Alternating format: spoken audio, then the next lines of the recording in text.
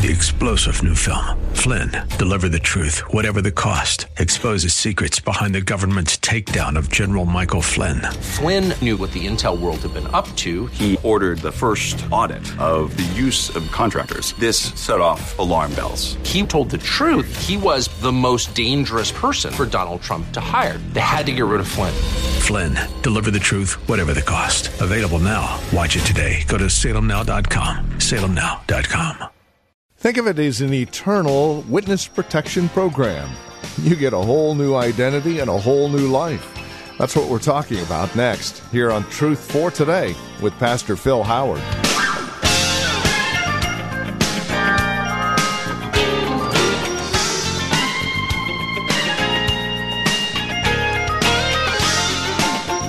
From Valley Bible Church here in Hercules, we greet you in Christ, invite you to join us today as we turn our attention once again to the book of Romans.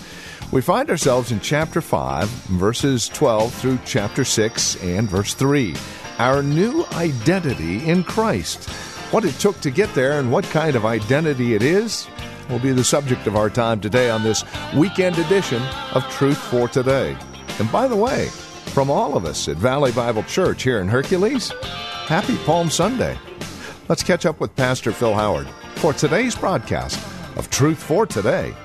We're in a series that we really based on the word rescued, and we're talking about the different aspects. Last week we were looking at justification. The week before that, Matthew spelled out what our great hero did for us in his cross work. I tried to spell out how bad off we are and the desperate help we needed for a hero. Today I want us to look at our identity in Jesus Christ. Our identity in Jesus Christ. And I will look at three things. How God views your standing in Adam. If he just saw you in Adam, which we all are by our natural birth, what that status would look like and how God describes it. And then we want to look at how God views us with our standing if he sees us in Jesus Christ. And finally, I would like to just lift some verses that tell you some of the things that are true of you that can only be true if you're in Christ. And really to realize how rich we are as believers, to think of what is true now of us in Jesus Christ. Years ago, Robert McGee wrote a book, The Search for Significance. It was mainly used in Christian counseling, but we want to bring that up. But it does a great chart in there about how we think and what our belief system is determines how we think. It will determine how we act, and then it will determine how we feel. So your viewpoint of things, how you view yourself, how you view your world, determines how you think, what you think about yourself. And then out of that, it will lead to probably the way you act and carry out your behavior. And then you'll have following emotions about that. And he gave the illustration that if you only saw yourself, there's two models. He said, if you listen just to the voice of Satan, you would have one readout. And then he gives the rebuttal, God's voice to us. And let's take a look at just the examples that Robert McGee gave. He said, Satan's lie. Your worth equals your performance plus others' opinions. I think most people get that kind of, I am how I perform, and I am how my peers describe me. And so you take youth especially, they're developing their self-image and developing how they view themselves, peer approval, peer impressions, very important. But then the counter is God's answer. You're worth what God says about you. And without Christ, you only have Satan's view, or maybe the view that was shaped in your family system.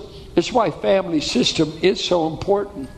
And you could hush that down, but your parents had a lot to do with how you view yourself.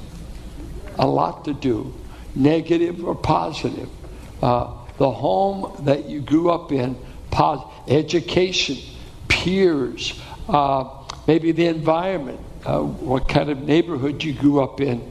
It goes on there, Satan's lie. Those who fail are unworthy of love and deserve to be blamed and condemned. God's answer is, my son propitiated me, or he has satisfied my anger towards you. I'm not mad at you. I have a ground in Christ where I'm totally satisfied. All divine expectations in my son have been met on your behalf. If you follow, I must meet certain standards to feel good about myself. Justification, I got a right standing with God based on faith alone, not on performance, but just faith. Another has won my acceptance. Another has given me my status. Finally, here's a worn out one. I am what I am. I can't change. Oh, yes, you can. Because God regenerates people. He saves them. He gives them a new birth. He inscribes His law on the heart, and He begins to put them on the potter's wheel and begins to shape you into the image of His Son. And so in that, you talk to people, and today, what a day of confusion. Identity. It's either racial, I'm always talking about my ethnicity, or we're in a day, I'm trying to decide what gender I want to be. I mean, I don't know which bathroom I should go to. I was born anatomically one way, but in my mind, I really want to be the opposite of what my biological makeup is. So I decided I'm going to that image. I want hormone shots. I want surgeries. I want to become what I picked, not what the potter picked. The clay is telling the potter, I want to be a certain way, and if he doesn't make me that way, I'll make myself that way. So a lot. Some people's identity is politics. What party are? You know, I get tired of people when you start traveling over the world. You know what? When I meet someone, I've been in North Africa, been in Europe, been in Asia. You know what? I keep looking for Christian brothers and sisters. I'm an Anglo-Christian. What's Anglo got to do with it? I'm African-American. What does that have? Are you a Christian? How about you saying, I'm in Christ? I don't care if you're male or female. I don't care what country. God determined all that other stuff. Your gender, your neighborhood. I think even your IQ. I mean, they're all gifts from God, right? So why do we make a big fuss about the equipment and the way He made us? Paul comes in Romans 5:12, and he's going to carry it primarily through chapter 6. And he's going to say, God has declared right those who put faith in Christ. And over, chapter 3 to this 5, we're justified. We're right with God. Look at what your standing is if you're in Adam. If you've just been naturally born and you identify with Adam because he and Eve were the beginning of the race. Listen to this. He says this. Therefore, verse 12, therefore, just as sin came into the world through one man. And all of us men are wondering, why didn't you say Eve? Why didn't you say through one woman? I don't know. God held the man responsible. came through one man, and death through sin. And so death spread to all men because all sinned. Right there. And people, they go ballistic over this. What do you mean? I wasn't in the garden. I wasn't in the garden. Why should I be blamed for what another man did? Why were you ever born? It was another man's decision, not yours. And if you shoot down Adam representing you, you're going to give up the fact that Christ could represent you. So 2 men, 2 trees. So he sinned, was in the world before the law of Moses was given, but sin is not counted where there is no law. Yet death reigned from Adam to Moses, even over those whose sinning was not like the transgression of Adam. They were not in the garden with Adam, but they got the same physical consequences, death. Because God said, I see the race similarly in the loins of Adam. And what he did, I'm going to impute and charge to all of his posterity. And if you don't like it, stop dying. Stop physical death. Who was a type, notice, was a type of the one who was to come. How's that? Watch this. But the free gift, Christ, is not like the trespass. For if many died through one man's trespass, much more have the grace of God and the free gift by the grace of that one man, Jesus Christ, abounded for many. It only abounds for those who belong to Christ. And the free gift is not like the result of the one man's sin. For the judgment following one trespass brought condemnation, but the free gift following many trespasses brought justification. Adam brought condemnation, brought death. Christ brought righteousness and justification. Now, you're either in Adam or in Christ. You started in Adam. You want to get out of him as soon as you can and get into Christ. He keeps on. Let's pick up verse 18. Therefore, as one trespass led to condemnation for all men, so one act of righteousness, Christ, obedience to the Father, the cross, his one act of righteousness leads to justification and life for all men. It is for all men who come to him. Adam, it's everybody universally. This Christ justification, only those who put faith. For as by the one man's disobedience the many were made sinners, so by the one man's obedience the many will be made righteous. So what's he saying? First Adam, last Adam. One trespass, one man's sin, one man's disobedience. And what happened? It brought sin, it brought death, it brought judgment, it brought condemnation. And they said, but there was another man, Christ, who through the act of righteousness, obedience to the Father and going to the cross, one man's obedience has brought the free gift, brought the grace, brought justification. So he's saying, if I see you only in Adam, you're condemned. You are certainly all the race, even believers are physically dying, though Christ has forever changed that for us. But how does God view you? What is your identity? He goes on, well, if that's the way it was, he says that in brief, he just goes on. He's getting ready to say justification happened in the past. But we need some information to know how to live in the present, because he's going to start telling us how the justified ones should live in the earth. And he starts dealing with what we call in theology sanctification, holy life, the life being lived as God intended. You see, when he justified you, he did not make you personally righteous. You still had sin. He declared you righteous. before the Father. But He has to do a whole lot inside of you to get you to live righteous.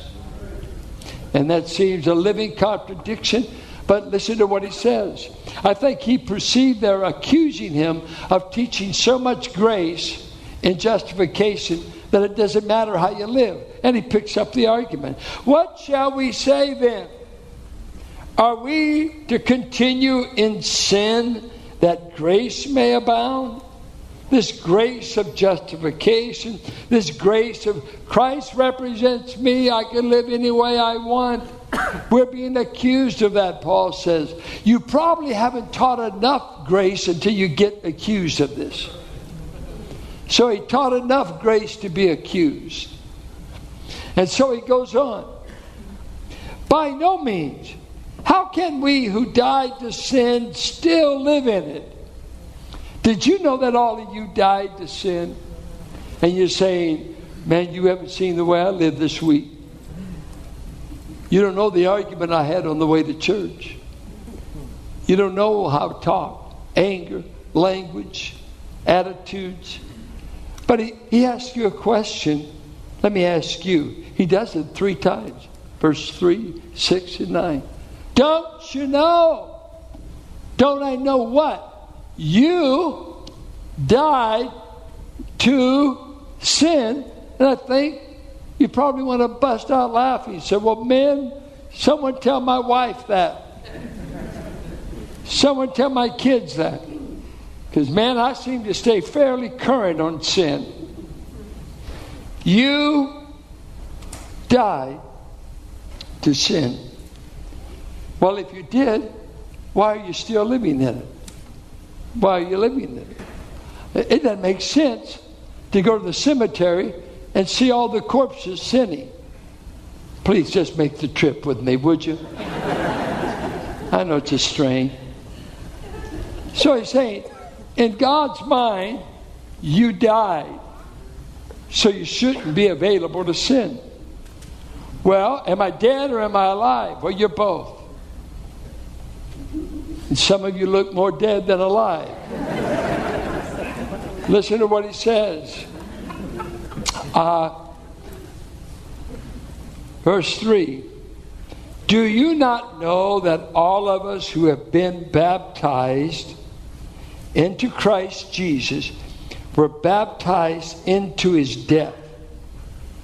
We were buried, therefore, with him by baptism into death, in order that, just as Christ was raised from the dead by the glory of the Father, we too might walk in newness of life. Most commentators take this baptism to be water. That's the common view. But the realities that are being described were not physical, they were spiritual, positional realities. There's 6 baptisms in the Bible. 3 are wet, 3 are dry. Baptism in fire is fairly dry. Baptism of the Spirit is dry. Baptism into Moses and the cloud, 1 Corinthians 10, dry. John's baptism, wet. Christ's baptism, wet. Believers' water baptism, for sure, wet. But I think this is Spirit baptism, that the moment there's faith and you become God's child, he takes and he immerses you into Christ. 1 Corinthians 12:13 says that. And there's 4 metaphors in Scripture about our union with Christ. One is we're a stone in the building, and we fitly join. He said, you are joined together. So union with Christ. We are likened to a branch and a vine. Union with his life. Union with his life. We're likened unto a wife to a husband. They have become one. The mystery. There is a union there. We are likened to the members of a body connected to a head. There is union. God can do nothing for anyone until he sees you united to his Son. John Murray made a great comment. He said, union with Christ is more important and opens the door to all salvation blessings. He can't justify you till he has you in Christ. He can't do anything for you until he gets you in Christ. In Christ. Over 100 times in the New Testament, we're said to be in Christ, in the Lord, in Jesus. We are united. We're so united that 1 Corinthians tells the immoral Corinthians, stop taking your body to the brothels. For when you have sex with a prostitute, you join Christ to that woman. 1 Corinthians 6:15-18. Stop joining your body to something that Christ wants to get out of bed from. When you sin, Christ is there. When you sin, you take Christ when you're a member of his body. And that was his big moral pitch. Stop using your body in a way that humiliates Christ. So he is saying to them, don't you know that your new status before God in Christ is that you died, that you're buried with him, and the Spirit did that, and now God says he was crucified with Christ at the cross. He's been thoroughly buried, and the thing he ends on, we've been raised to newness of life. So he says, let's pick up the new life. Let's quit hanging around, as it were, to where you died. That was at the cross. That's for justification. But he raised Christ so that he might justify you. I want the justified to live like they're walking in newness of life. Hallelujah. Newness of life. And we'll come into the rest of chapter 6. Listen to me. Listen to me. According to the book of Romans, you are no longer obligated to sin. You are no longer to be subject to the slavery of sin. God didn't give his son so you could stay in bondage. And we need to get a good revival of theology that says, I can live above sin. Sin shall not reign in my body. I belong to another. I've been set free. Instead of this, well, I just can't help it. You know, God knows I'm weak. That's why he died for you, mister. That's why he gave you the Holy Spirit, mister. He gave you the help you need. Quit saying you can't overcome sin. You know, it reminds me of when you read the history of the Civil War and you read of the plight of the American slave, that it was one thing to win a civil war and to sign an Emancipation Proclamation, but many a black man and a black woman after the war's over didn't know what to do next. They owned no property. They'd been under white masters. They actually did not own currency. They dealt in scrip. They dealt with scrip and family. On the plantation, you had the little store, and you had to buy from the master. He set the prices. And all of a sudden you say, the war's over. Lee went up to Appomattox, and he's met with Grant. That's signed, war over. All you folks are free. Amen. Wait a minute. It doesn't come that easy. Free. Free with nothing. Free with no land. Free with no job. I got this shanty that they now want to put me out of. All I know are these cotton fields. All I know is slavery. You're telling me I'm an American. I don't even know what an American citizen is. You say you're free. Now that's the way it is with a lot of Christians. You're free. Free what? To sin? Or to keep acting like I've always acted? No. Free to a brand new life in Jesus. And this is Truth for Today, the radio ministry of Valley Bible Church here in Hercules, and our teacher and pastor, Pastor Phil Howard.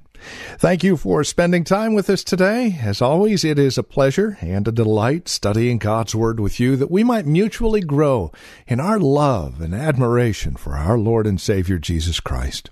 If you have questions about today's program, maybe you have a question about your own walk or relationship with the Lord, we would love to talk with you. No strings attached. Give us a call, and we'd be more than happy to answer any questions we can or pray with you.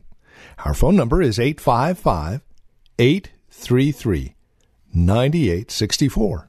If you would rather write to us, here's our address, 1511 M. Sycamore Avenue, Suite 278. We're here in Hercules, the zip code 94547. So again, you can reach us by phone, by mail, or better yet, stop by our website and drop us an email. Let us know you paid us a visit. You can find us at truthfortodayradio.org. That's truthfortodayradio.org. And then if you would like to join us here at Valley Bible Church for worship, Sunday services are at 9 and 11, and directions can be found at our website, truthfortodayradio.org, or by calling 855-833-9864. And then come back and join us next time for another broadcast of Truth for Today with Pastor Phil Howard. Blessed be the name of the Lord.